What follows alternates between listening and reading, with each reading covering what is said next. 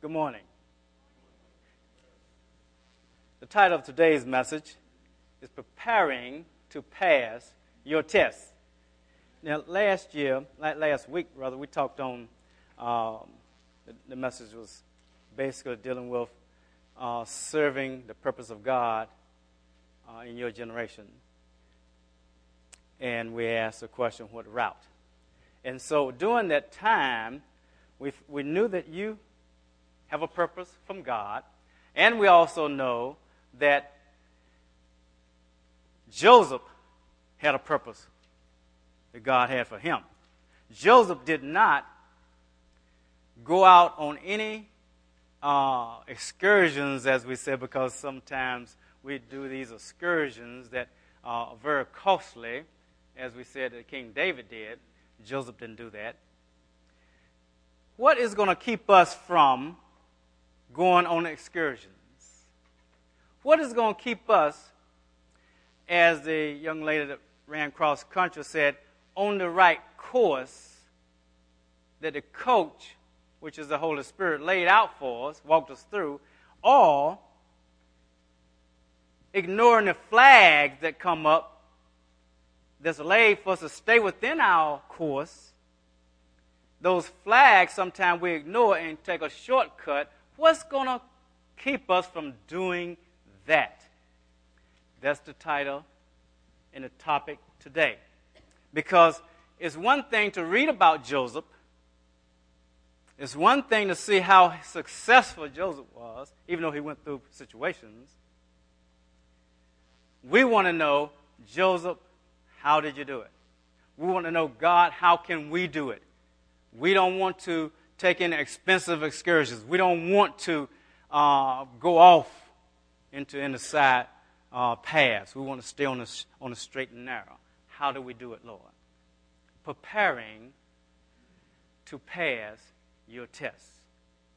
Now, in Deuteronomy, if you look there, chapter 8, we know that we are going to face tests.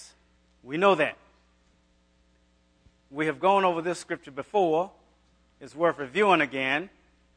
In chapter 8, verse 2, it tells us that you shall remember all the way which the Lord your God has led you in the wilderness these 40 years, that he may humble you, testing you. In order to be prepared for your test, you must know that you are sometimes tested by God.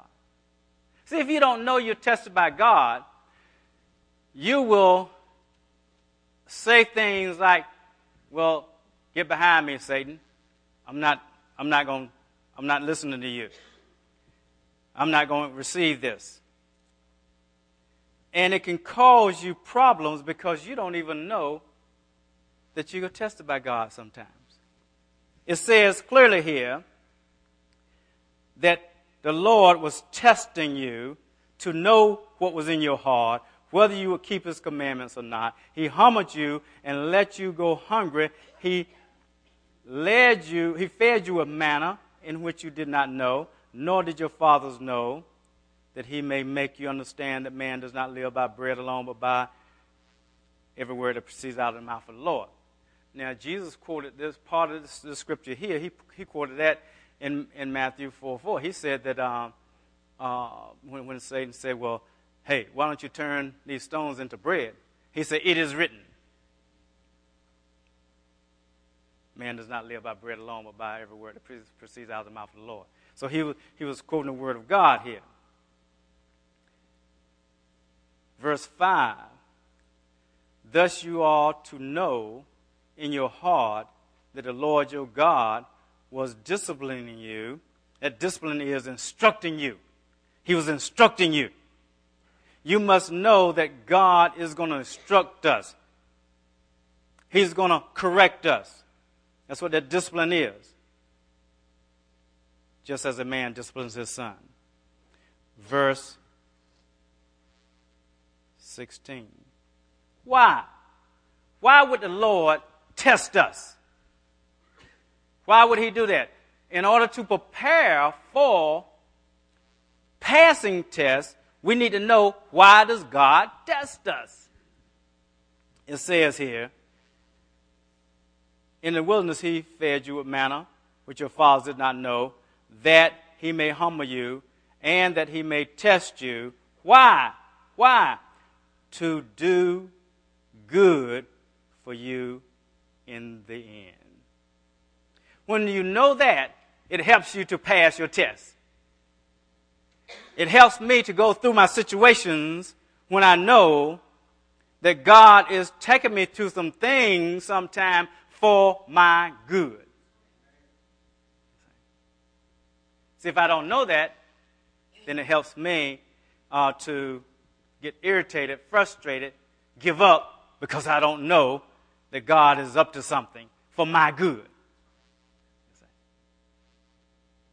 Isn't that good to know that God is for our good? I hear 3 people. What does the rest of you believe? Well, you're going to get tested anyway.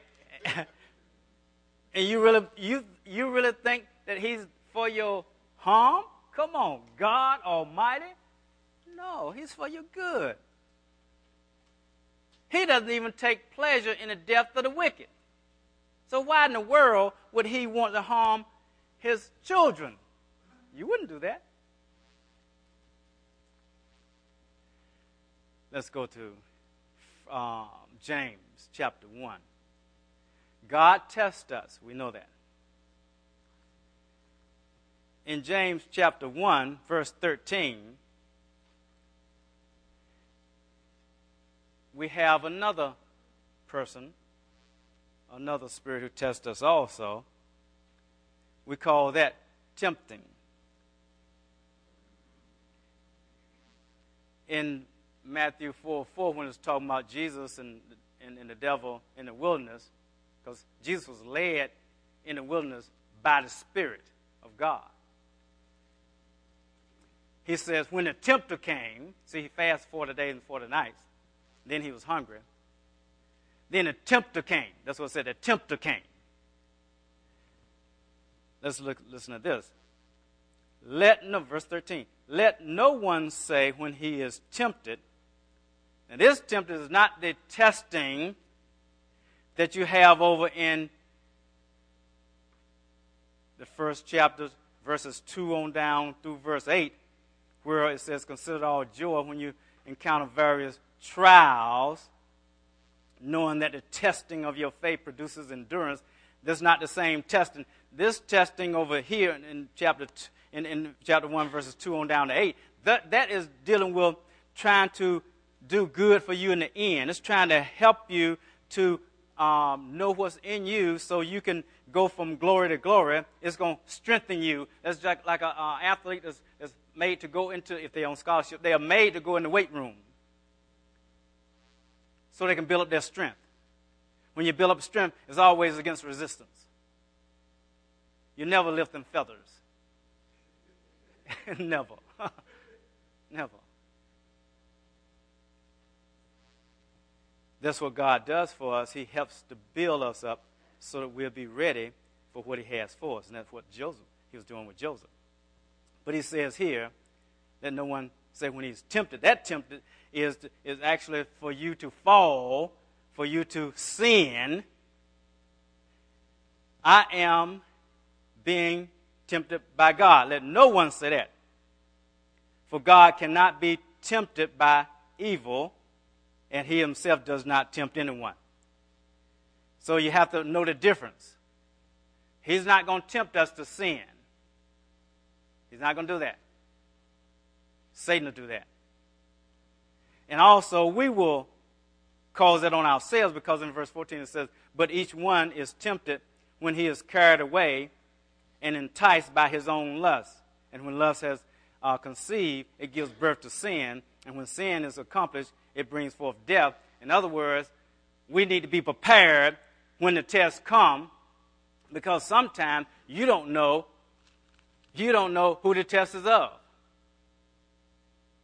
Sometimes I don't know who the test is. I don't know what. All I know is I'm going through some hard times. So my goodness gracious. So I have to pray. God, why is this happening? So I start a checklist. Do you understand what I'm talking about? If a word picture would be if something, let's say that most everybody, I think, know this, that if you go out and one time to start your car and you turn the switch on, you turn that little ignition on, and it said click, click. You say, oh, my, something is wrong. Everybody knows that, right? Something is wrong. Now, most mechanics know that it could be a multitude of things, because sometimes I call, I say, hey, my car said click, click when I turn on, what's wrong? He said, I don't know what's wrong. It could be a many things. It could be your starter. It could be your battery. That's dead. It could be the connections on your battery. I don't know. Let's go through this checklist. Blow your horn and see will it blow. Hit it. Now hit it. Bomb. Okay. We know it's not the battery. Okay. What is it then? Might be the ignition. See, so you go through a checklist. When I go through trials, when I go through situations, when things happen, I go through a checklist.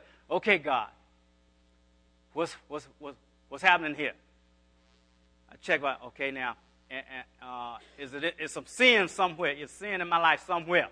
Do you understand what I'm talking about? Because you know, if there's sin in your life, you know that's not a good thing, is it? Is it?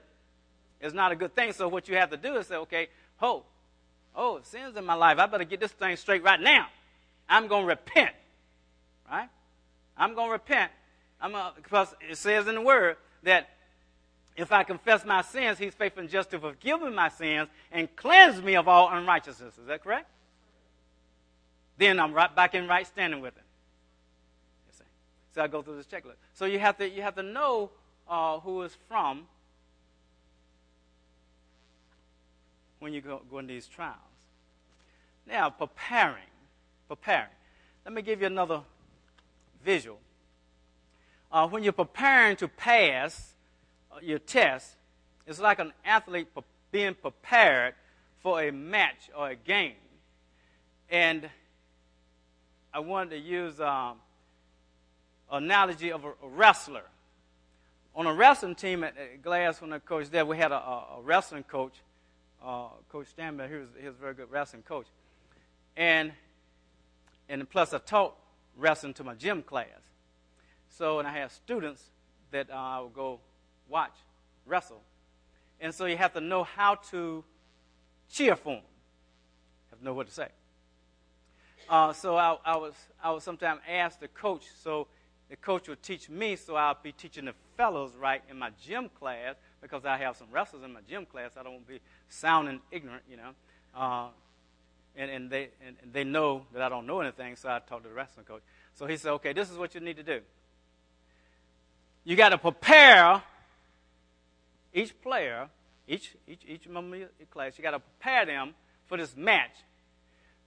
And you have to prepare them for a multitude of things. They're not going to know what's going to come up, but they have to know how to react.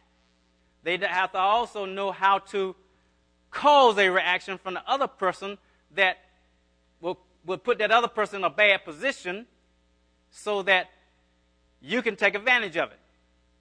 So he said, first of all, you have to protect your legs. So I said, okay, protect your legs. So I said, protect my legs. No, don't protect them like that. Okay, you got to get in a stance. So he taught me all those type of things. Then he said, okay, now, on offense, you teach them to shoot. Now, to shoot for all your hunters is not with a gun. To shoot is to go after the legs of the other person. Now, but you also have to teach the other person the defense also. If anybody ever shoots at your legs, you sprawl out. Those are the terms we use. Sprawl out. So sprawl out means that you, when he shoots for your legs, I was going to demonstrate on Sam, but I said I might get smothered. You know, so I said, can't do that. I said maybe I'll pick a little child, you know, but then you won't like me because I'll smother him. So I said, well, okay, let me just talk about So you teach them that, and so you learn all these terms.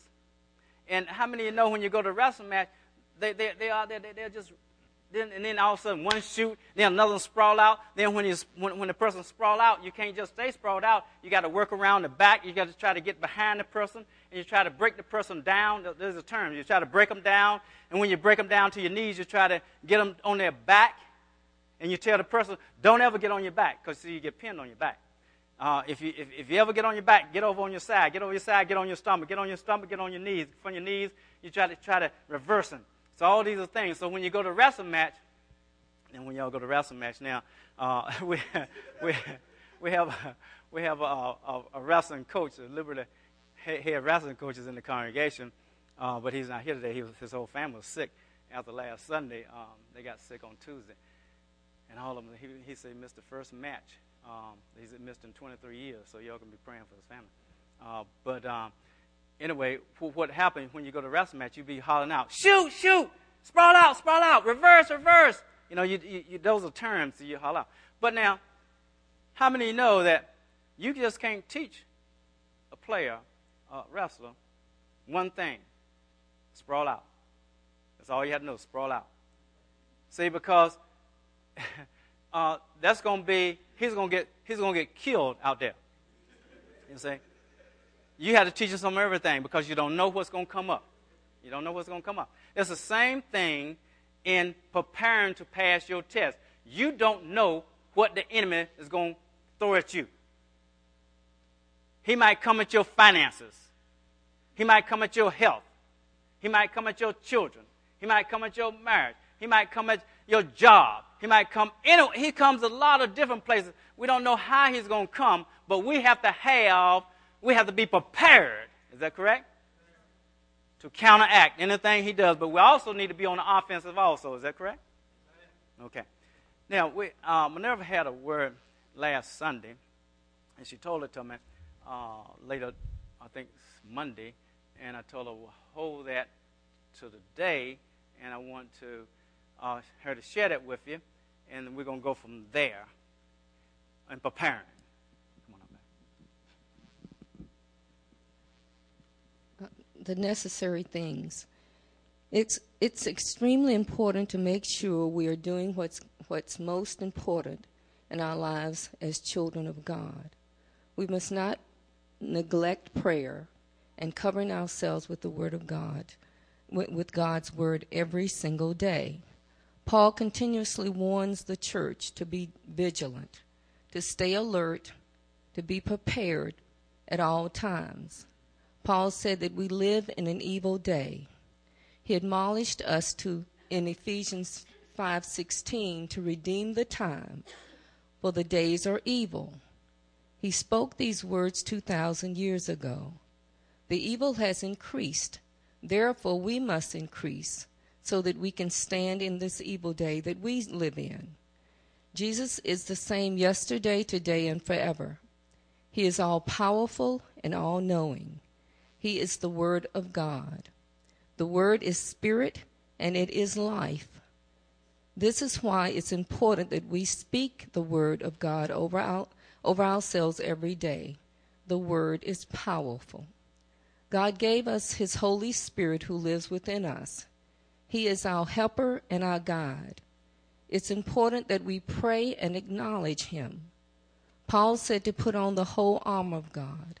Putting on the whole armor of God means being strong in the Lord and the power of His might, so that the life of Jesus Christ will be manifested in us through our thoughts, our words, and our actions. We don't know what a day holds, but God does. So as we by faith obey His word, keep it in our mouths, and let it dwell in our hearts richly, we know by faith that God is with us, and we can stand when the evil one tries to come against us. We can stand in faith knowing that God is in control no matter how things look.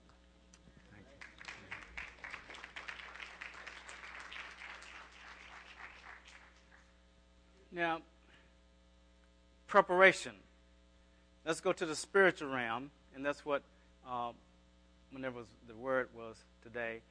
basically was prepare yourself spiritually. How do you prepare yourself spiritually? She said, put on the whole armor of God.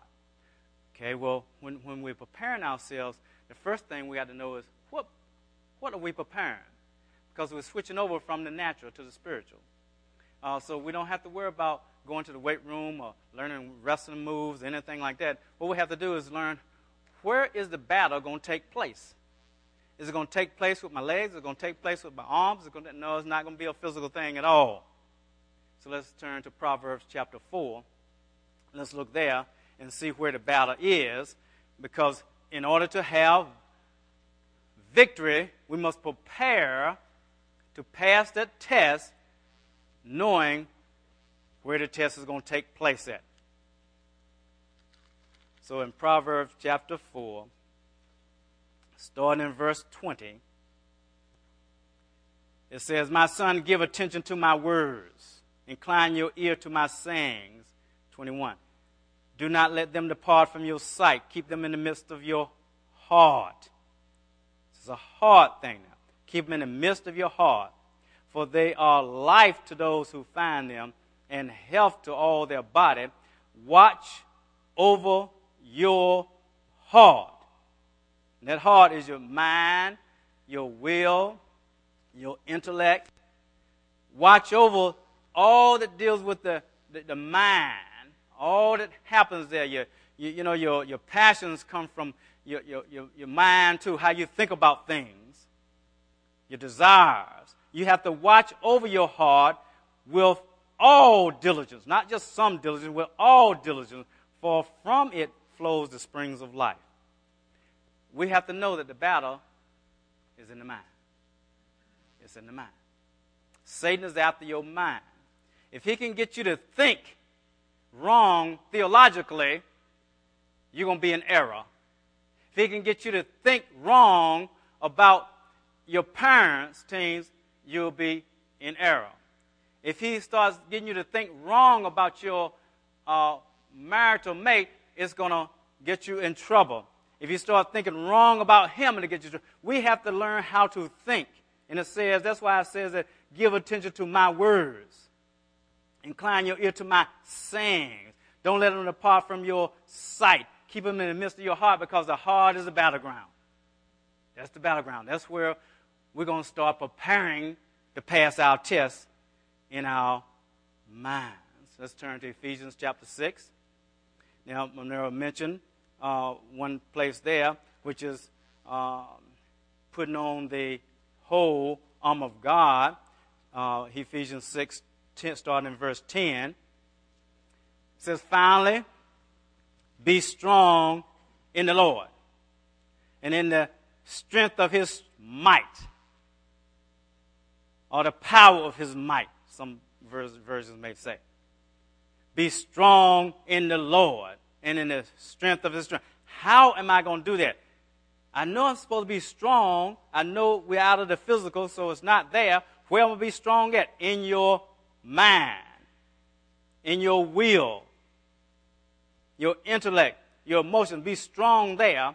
How am I going to do it? By putting on the whole armor of God. Not some of it, but all of it. There are a lot of parts of this word from Genesis to Revelation. You got to put it on. You put it on just like, putting on is like you're putting on a coat, like you're putting on any garment. If you're going to go outside and it's 28 degrees, you're going to put on a jacket. You're going to put on something, because that's going to protect you. That's what it's saying here, put on. But you're going to put on the whole armor of God. Of course, you know the visual word picture is like a Roman soldier, or a soldier that got on all this equipment here, which means that that's what soldiers wear. But everything is based on truth. Everything. But we need to put it on so that you may be able to stand firm. I mean, stand firm against the schemes, against the wiles, against the stratagem, against the methodology of the devil. That's what it says here. See, we have to know our enemy. We know that if God tests us, it's a good thing. But if the devil tests us, it's not a good thing. We don't want to fall. So in order to not fall, we need to stand. In order to stand, we got to have on the whole armor. and if we're going to have on the whole armor, then what are we going to do? Then it tells us that we don't struggle against flesh and blood, but against the rulers, against the powers, against the world forces in darkness, and against the spiritual forces of wickedness in heavenly places. Therefore, take up the full armor of God so that you'll be able to resist in the evil day. So when those tests come, you'll be able to resist. Just like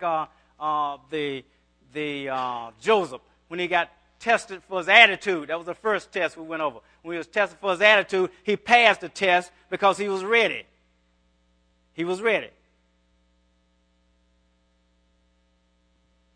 Resist, resist, resist. He passed the second test of work ethics because he was ready. He passed the third test of moral integrity because he was ready. He was able to resist in that evil day because of what his mind was girded with. Our mind has to be girded with the truth. Oh, it has to be girded. It says, and having done everything, not some things, but everything, to stand firm. To stand firm. Stand firm, therefore, having your loins girded about with truth, having on the breastplate of righteousness, having your feet shod with the preparation of the gospel of peace. In addition to all, above all, taking the shield of faith, which is able to extinguish all the fiery darts of the evil one. Taking the helmet of salvation, sword of the Spirit, which is the word of God, praying all prayer and supplication in the Spirit, and watch that to all perseverance and supplication for all the saints. That's what God's asking us to do. To be ready. Be prepared. Be prepared. Be prepared. How do I do that, though? How do I put on this whole armor? Because it's not really armor. What is it? It's the word. How do I put on the truth? I can't put on the truth like a garment because it's not a garment. How do I put it on? Well, you can go to the word and you can be like Jesus. Learn the word of God in every area. Not just some areas, every area. You're supposed to be studying the word of God about finances. That's why topical study is good, as well as the verse by verse is good. Both of them have their good points, and both have their weaknesses. Now, if you study about finances and learn the financial scriptures, when Satan starts coming at your finances, you can now speak what God says. Right? Oh, you're going to go hungry. You're going to go hungry now. You don't lost your job. You're going hungry. Oh, boy. It's going to be a sad thing when you wither away to nothing. In 40 days, Jesus lasted 4 days, 4 nights. Moses lasted 4 days, 4 nights. You're going to die after 3 days. Right? He tells us that. But what does the word say? I've been young and now I'm old. I've never seen a righteous forsaken or a seed begging bread. Right? My God shall supply all my needs according to his riches and glory in Christ Jesus. Come on. It's the word of God. You come at your health. You know? Oh, you're going to die. Oh, you're going to die. You know, mosquito bit you, you're going to die. You know, you're going to die. You know, malaria. We don't have no malaria in Lynchburg. You the first one. First one. You're going to die. You're going to die. Oh, he'll tell you. Oh, but what does the word say? Yeah. Huh? He was wounded for our transgression. He was bruised for our iniquities. The chastisement of our peace was upon him. With his stripes we're healed, right? All right? Hey. Word. Word. Word. You got to know the word on every area of your life. Children, got to know the word about your children. Got to know the word about your marriage. You got to know the word. So you confess that word, just like the wrestling coach was teaching me how to prepare people and how he prepares people. You need to be prepared because you don't know when the enemy is going to come at this area, that area. So you have to learn all these areas and have a scripture for every area. So when, like Jesus, when he comes and said, turn these, this bread, there's the stones in the bread. You say, oh, no, it's written. After a while, he's going to come with, yeah, but why don't you, jump off this thing, because his angels back you up. The scripture does say that. Yeah, but the scripture also written, don't tempt the Lord our God. So you got to know the scripture. You got to know the context of the scripture, right? That's what we mean by putting on the whole armor of God. You know what confession is?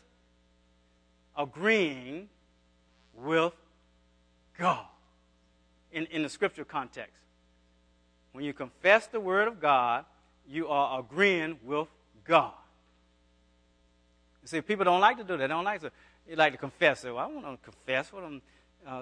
Somebody asks you, so what you doing? I'm confessing the scripture. I got a little booklet to confess the scripture. Well, why are you confessing? Why don't you just read? I do read. Reading does one thing, confessing doing another. You see? So you have to put on. We got to use all our weapons, right? The weapons of our warfare, not carnal but mighty through God to put down strongholds. We got to use all our weapons, don't we? Confession is a weapon. That's one of the 7 priorities. Number 6. Okay. Now we're ready now to say, okay, I got it. I know we're going to be tested. I know God's going to test us. I know the enemy, Satan, he's going to tempt us to fall, to sin. I know the battle is in my mind. It's my heart, which is my mind, will, intellect, my emotion, all that is in there. So I know I have to confess this word. I have to get this word in me. I know that. So we don't have time to be messing around a lot of time, do we? Right? Because we don't have a 24 hours in a day. You got to sleep part of it, right? Right? You got to work part of it, or in school part of it. So sometimes you got to set aside. You're going to have to make time to set aside to prepare. You don't have an athlete, football, basketball, tennis, wrestler. You don't have an athlete that never practices. That's any good. Right? You have some that say they're an athlete, and you say, right. Or want to be. You got to practice. They got to go to practice. Well, when are we going to go to practice? Young people, when are we going to go to practice? You got to get off the computer. You got to go to practice to get prepared to pass your test. Do you understand what I'm saying? Yeah, we got to do that. Okay, now let's go to Joseph. Let's go to Genesis. That's our base text scripture. We said that the first test we went over was a test of attitude. Second test was a test of work ethic. Third test was a test of moral integrity. The fourth test we went over last week was a test of humility. Now, with that test of humility, which was we ended in verse 22 last week, and we were going verse by verse here through 37, 39, 40. We were going by that. And it's an interesting story, but it's also learning information. And we said that we are only doing this for our good, isn't it? For our good. The chief jailer did not supervise anything under Joseph's charge. Now, we know that what led up to that, which last week we said that in that test of integrity, moral integrity, Joseph would not lay with Potiphar's wife. She kept nagging him, kept on him from day after day. He still wouldn't do it. Then she caught him by himself one time in the house, and she grabbed him, and he got out of his coat and ran. Okay, she told a lie on him and told him that he had tried to molest her, and so her husband, who was Potiphar, who was the chief executioner, he was Pharaoh's bodyguard, head of the bodyguard, and he put him in jail. Now, the chief jailer here, that's where we pick it up on verse 23. The chief jailer did not supervise anything under Joseph's charge because the Lord was with him.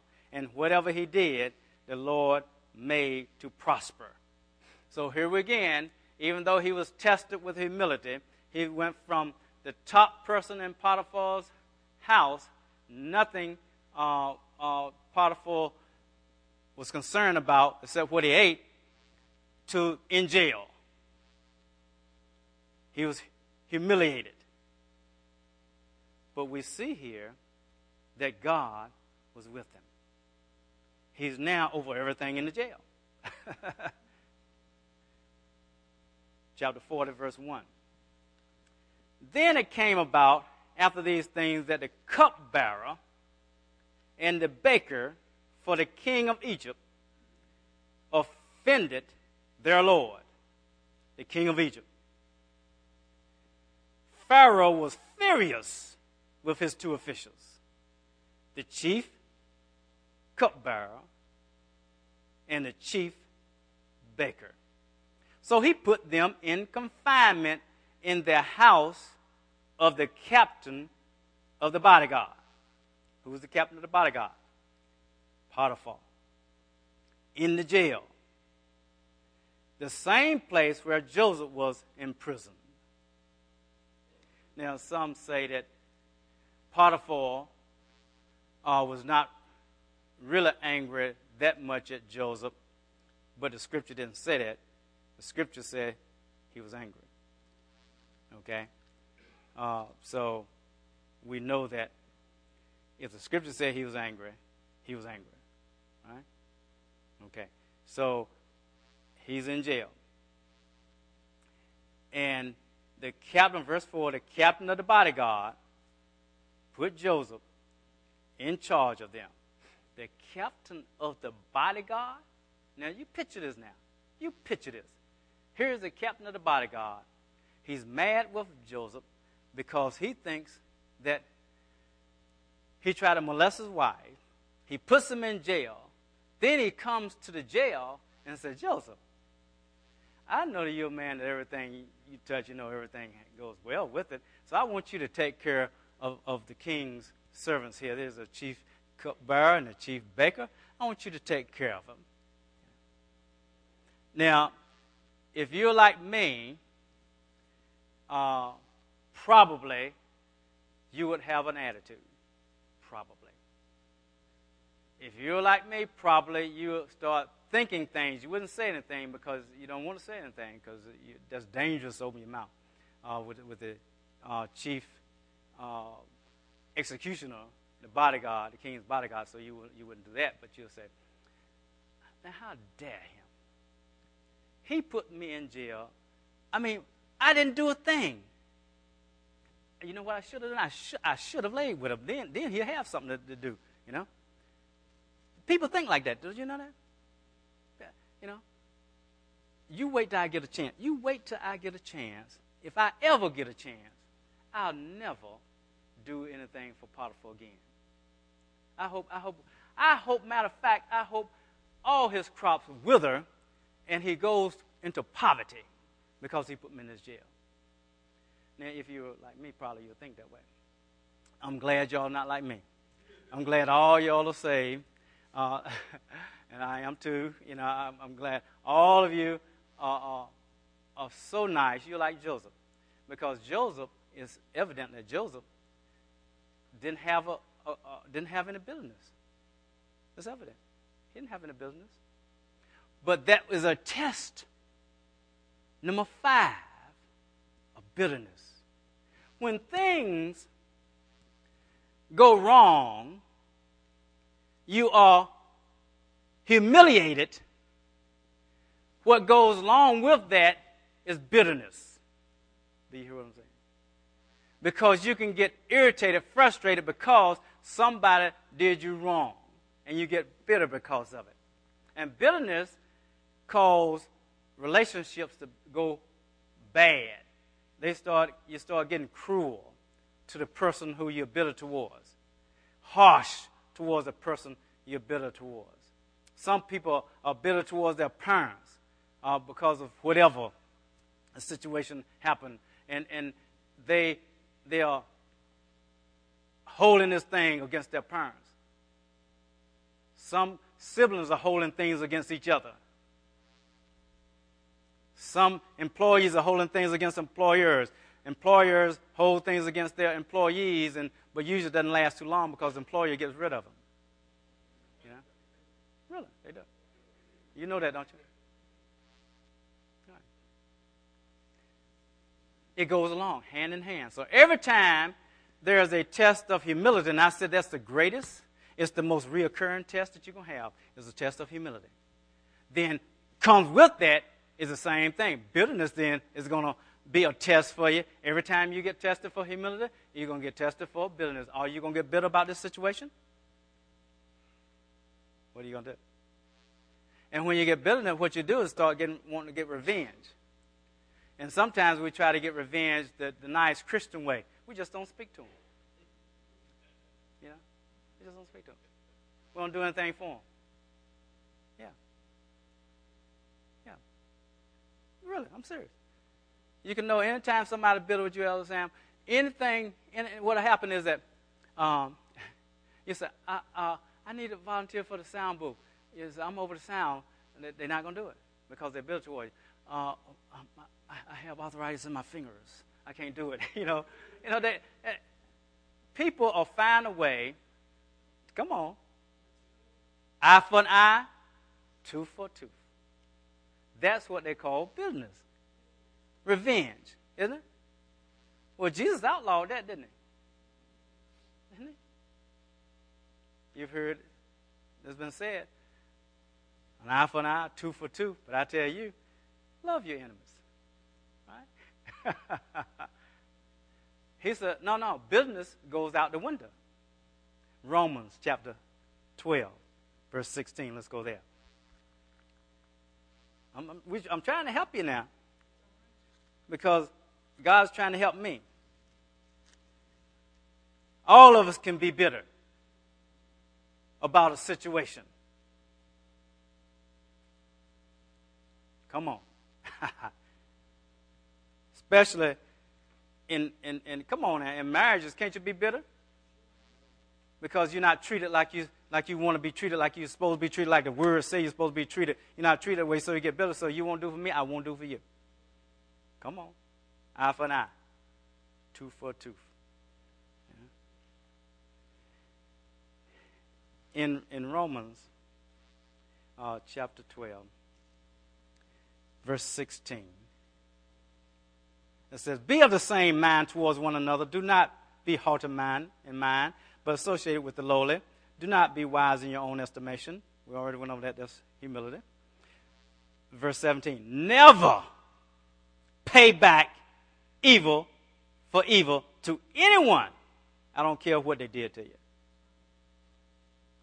Respect what is right in the sight of all men. If possible, so far it is dependent on you, be at peace with all men. Never take up your own revenge, but leave room for the wrath of God, for it is written, vengeance is mine, I will repay, says the Lord. Verse 20, but if your enemy is hungry, feed him.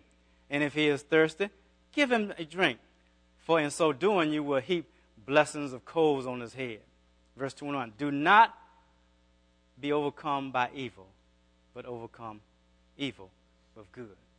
And I believe Joseph did that. I believe Joseph was not overcome by the evil that his brothers did to him in selling him to the Ishmaelites. And now he's in bondage. I don't think he was bitter because it didn't affect his attitude. He still did well with Potiphar. I don't believe he was bitter towards Potiphar because he still took care of the cupbearer, the chief cupbearer and the chief baker, even though Potiphar was the one that put him in jail. We're not going to be overcome by evil. We're not going to be overcome by evil. In this body, we won't overcome evil with good. Hebrews chapter 12, verse 15. Let's look there.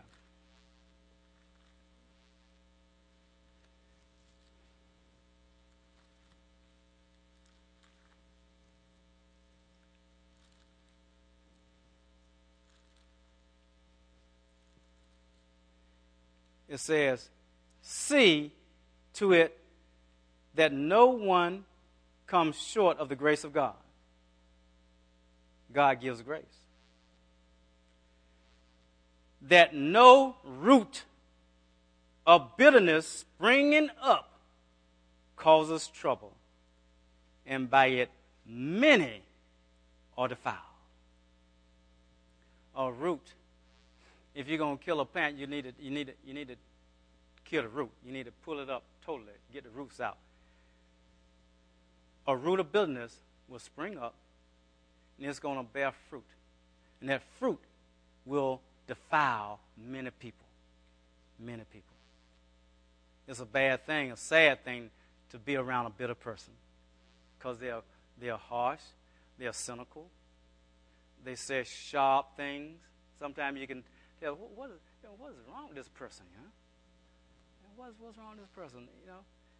They seem like they're always irritated, frustrated about something. Somewhere, there's something in the background need to be dealt with. Let's go back to our base scripture.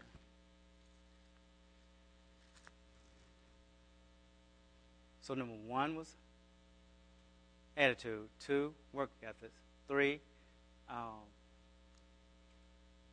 moral integrity. 4, humility. 5 was a test of what? Bitterness. Okay. Let's hit the last one, 6. Now let's start here. Let's start at 5 because we want to go verse by verse, like I told you. Start in verse 5 of 40. Chapter 40, verse 5.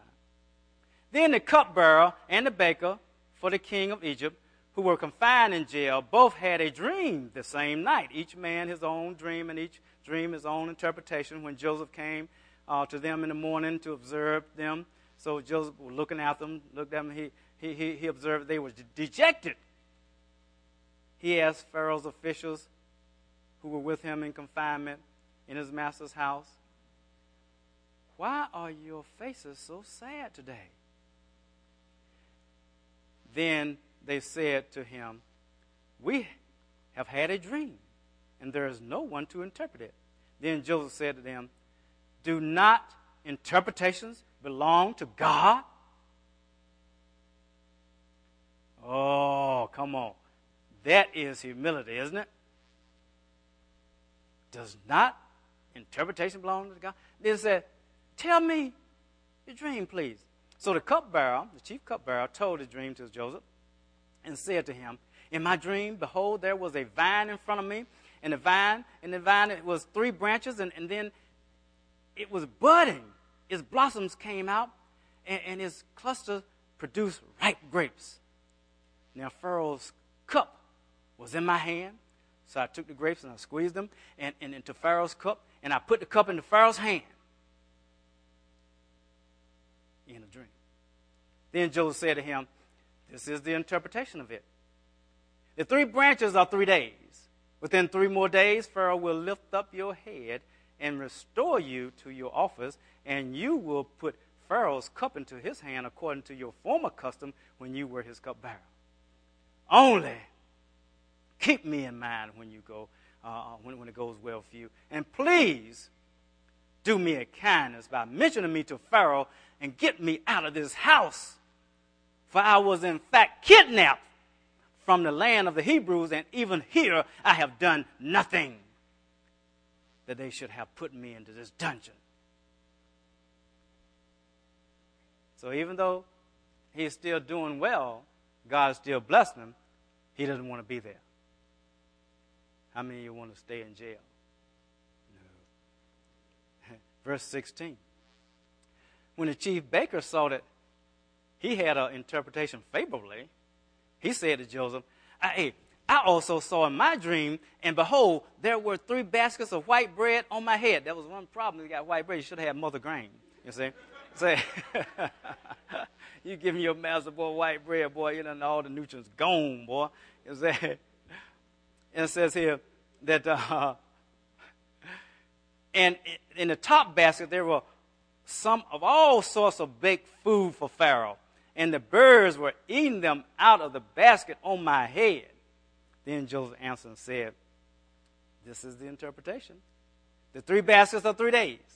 Within 3 more days, Pharaoh will lift up your head from you and will hang you on a tree, and the birds will eat your flesh off you." That was a bad one, isn't it? That was a bad one. Verse 20.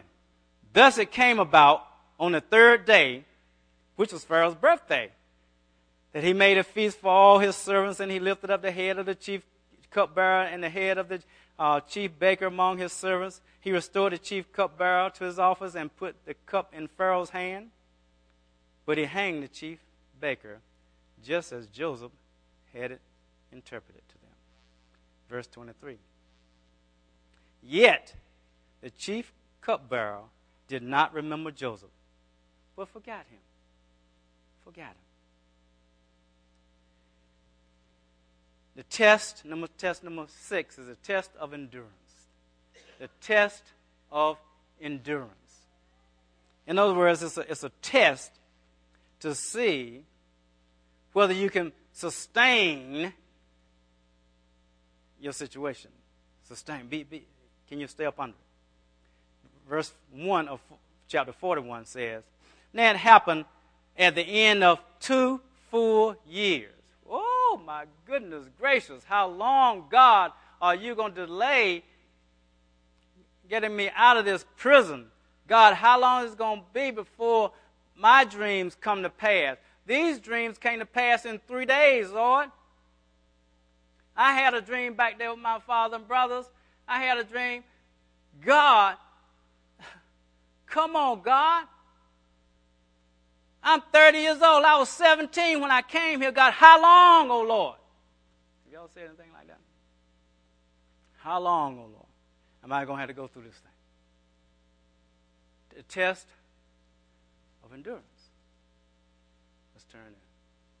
Hebrews chapter 12, verse 7 this time.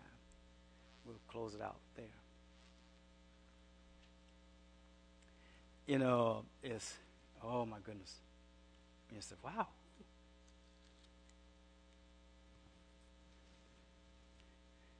Verse 7 says, it is for discipline that you endure. Endure. Endure. The test of endurance. The test of endurance. That Greek word there for endure is hupomeno. Hypomono. H-U-P-O. Hupo always mean under. Always mean under. Moni, M-O-N-E, with the accent on E, it says that's to remain. To remain. So if you put the two together, it's to remain what? Under. Meaning to persevere. Meaning to endure. Meaning to suffer adversities or persecutions in faith. That's what it means. In faith. Can we persevere? Can we hupomone? Can we remain under our situation until God delivers us?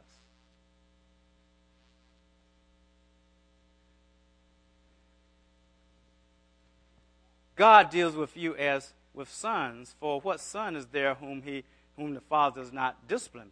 But if you are without discipline, of which all have become partakers, then you are illegitimate children and not sons. Furthermore, we have had earthly fathers to discipline us, and we respected them. Shall we not much rather be subject to the Father of spirits and live? For they discipline us for a short time as it seemed best for them. But he disciplined us, meaning God disciplined us for our own good, so that we may be sharers of his holiness. We may share his holiness. That's what he's after with Joseph. That's what he's after with us. All discipline for a moment seems not to be joyous or joyful, but sorrowful. Joseph was in prison, and he said, how long, oh God? I know we have said that sometime. How long, oh God, am I going to have to do this? How long am I going to be in this financial situation? How long, God, can we endure? Can we suffer these adversities in faith? Not in doubt, but in faith. Can we do that? He said, yet to those who have been trained by it, afterwards it yields the peaceable fruit of righteousness. Therefore, strengthen the hands that are weak and the knees that are feeble. Make straight the path for your feet so that that the limb which is lame may not be put out of joint, but rather be healed. In other words, come on. Get your countenance right. Stop having a pity party, Joseph. Everything's going to be all right. God hasn't forgotten you. He's been blessing you when you were a slave with Potiphar. He's blessing you in the jail. He's giving you the interpretation. You didn't know the interpretation. You said it for yourself. God knows the interpretation, so therefore I'm giving you the interpretation. I have a plan. Are you gonna know that my delays are not my denials? The delays of God are not his denials. It's just trying to move us to a position of strength. He's trying to prepare us for the victory. That's what he's trying to do. He wants us to be more than conquerors in Christ Jesus. That's what he wants. But we have to go through some things because, see, Joseph, there's no way in the world that 17-year-old teenager was going to be the ruler under Pharaoh of all of Egypt and know how to handle business affairs and do all the things he had to do with Egypt and all the world, because the whole world was under that famine, the known word at that time, under the famine, and they had to come to Egypt, and he had to deal with them. He had to deal with people well, what you talking about? I got to pay for. I done paid everything for my grain. I don't have anything else for my house. Give me your house then. He has to be a shrewd businessman. Yeah. God had to prepare him. He has to prepare you. He has to prepare me for what he has for me. Fortunately, Joseph knew from the dream that generally he was going to somehow be in a position where his father, mother, and brothers are going to bow down to him. But it doesn't look promising. 13 years, nobody's bowed down yet. He hasn't seen them. 13 years. Doesn't look promising, does it? Sometimes it doesn't look promising for us either. God hasn't forgotten us. He's preparing. One day with the Lord, like 1,000 years, 1,000 like one day. But when God lifts you up, brother, sisters, and you're ready, it doesn't matter. You're ready. It's like Joshua and Caleb. You know, they say, hey, man, these people, they gave an evil report. We're the only ones that gave a good report. We have to go around this wilderness 40 years until they die. I'm going to be 80. How old are you going to be, Caleb? Do the math. 80. Okay. We both going to be 80. What are we going to be able to do when we're 80 years old, man? These people won't follow God. God, when he does something, he does it right. He knows how to preserve you. So that's why Caleb, even when Joshua took him over, Caleb said, hey, you know that mountain that 40 years ago that I went out and spied out? That's the mountain I want. Hey, the giants are there. Caleb, you 80 years old, man. Hey, give me the mountain. Give me the mountain. He was just as strong at 80 as he was at 40. God knows how to do it. Come on, you know the story when he lifted Joseph up. When he finally got him out of there, yes, 13 years has transpired. Oh, come on. Come on. God will cause you to forget all that stuff. Didn't he? Yeah, he caused all that stuff to be forgotten. Just like a woman, they tell me, anyway, when they bury a child, there's a lot of pain. Can't imagine. The pain, it is to deliver a child, but after the child gets there, a couple of weeks, they don't forget about all that stuff, man. They got that sweet little thing there. They forgot about that thing, all that pain, didn't it? And we'll see that as we go along. God is good. He is good. So I'm excited about, God just showing me different things here because it's strengthening me in the things that I have to go through and that I'm going through. God, I'm thankful. I'm thankful that I'm not going to try to just get out of the pan, because if I jump out of the pan, even though it's hot in this pan, I'm going to jump right into the fire. And it's hotter in the fire. I'm going to stay in this pan. I know you're up to something. Even though I'm frying, you're up to something, Lord. You're up to something. You're up to something. No, I got a little grease in it, boy. I'm going to be all right. Yeah, I'm serious. You'll be all right. That's what we have to look forward to. So please, please, please, saints, don't try to get out of your situation before God gets you out. All right? I mean, you can ask. I mean, Jesus asked, hey, if this cup can be taken from me, take it from me, Lord. Come on. Didn't it? Paul asked, hey, man, let's take this thing away from him. He asked how many times? 3 times. Asked 3 times. After he asked 3 times, let it go. Let it go. Moses asked. Moses wanted to go to the promised land. God said, you're not going to the promised land. You're not going. You're not going to the promised land. Moses knew that, but he asked God again, hey, I want to see this thing, man. Come on, God, let me go. Hey, don't mention it again. Cut it off. No more. Don't mention it. Moses didn't mention it again. Right? God has a plan. He loved Moses. He said Moses was faithful in all his house. Right? Who was there on the Mount Transfiguration? Peter. Who else? Peter, James, John. Who else? Moses. Come on. God loves you. He has a plan for you. Stop trying to get out of your situations. Don't say, Tina, I can't wait to get out of the house, boy. My parents, they always on my case. I'm gonna get out. As soon as I get out, I'm gonna go join the military. You know? That's crazy. You know? That's crazy. Yeah. How do sergeants treat people? Huh? You was a sergeant, weren't you? How do people, they all in your face, aren't they? Sergeants all in your face, aren't they? Huh? For a little while, that's right. They're in your face, you know. You don't want to get on the military just to get from your parents. Don't be that way, you know. So we want our way so bad that and God gives us a will, right? And so we'll take this excursion. We see the flag, but we say, no. We know what the word said, but we're going to try to get our way anyway. And knowing that, don't you know that God sometimes will give you your way because sometimes it doesn't interfere with what he wants anyway, because he's going to bring that about.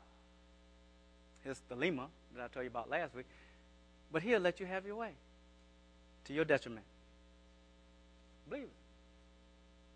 Believe it. You need to be saying, I don't want my way, Lord.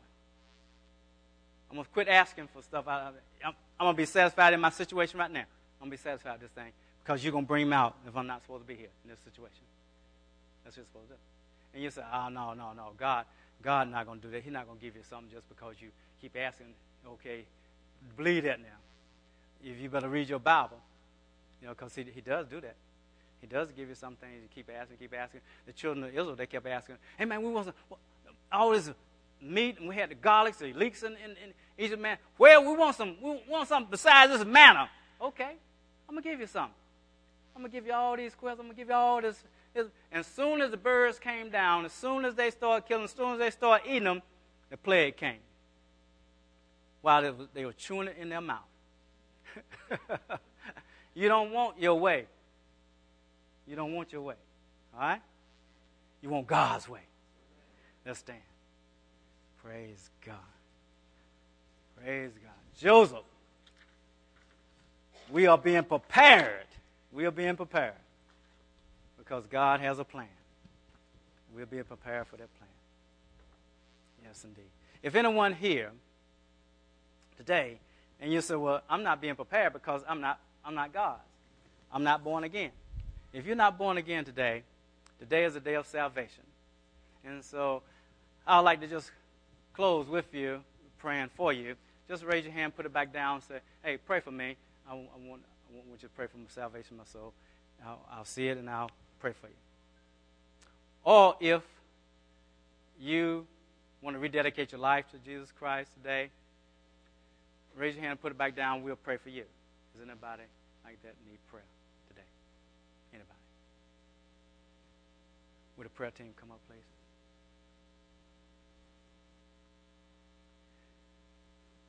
Or if today the prayer team is here to pray with you, for you, pray for your loved ones, if you need somebody to stand in for your loved ones.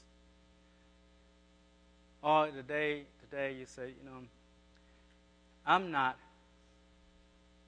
content where I am in the place that God has me right now in my finances, with my children, with my marriage, with this, with that, whatever the situation may be. Would you pray for me? Would you pray for me? Raise your hand, put it back down. We'll close with that prayer. Anybody? Okay, I see the hand. Anybody else? Okay, I see the hand. I see that. Father, you've seen the hands, Lord. Father, we pray for the ones that raise their hands, Lord, and I've raised mine also. I want to sometimes, Lord, everything to go hunky-dory. I want everything to go my way. I want everything to go like it's planned, and I don't like hardships. I'll be honest with you, I don't like hardships. But I know hardships are part of the plan. I know it's going to yield a peaceful fruit of righteousness. Father, we ask you for all of us who raise our hands, that you will help us, Lord, to see, to know with a surety that you love us and you have our best interests at stake. You want to do us good in the end. And if there's anything that we're not supposed to be going through, you will bring us out. And if it's things that we're supposed to be going through, you'll bring us out also at a appointed time, at a Kairos time. That's what we want, Lord. We want your timing. We don't want our timing. We want your timing, Lord. So we're going to wait in faith. We're going to endure in faith, trusting that you are a good God, trusting and knowing that you love us and that you saved our souls. You didn't bring them out of Egypt to die in the wilderness. You didn't bring them, Abraham, out to take him, sojourn him all over Canaan, to not give it to him and his descendants.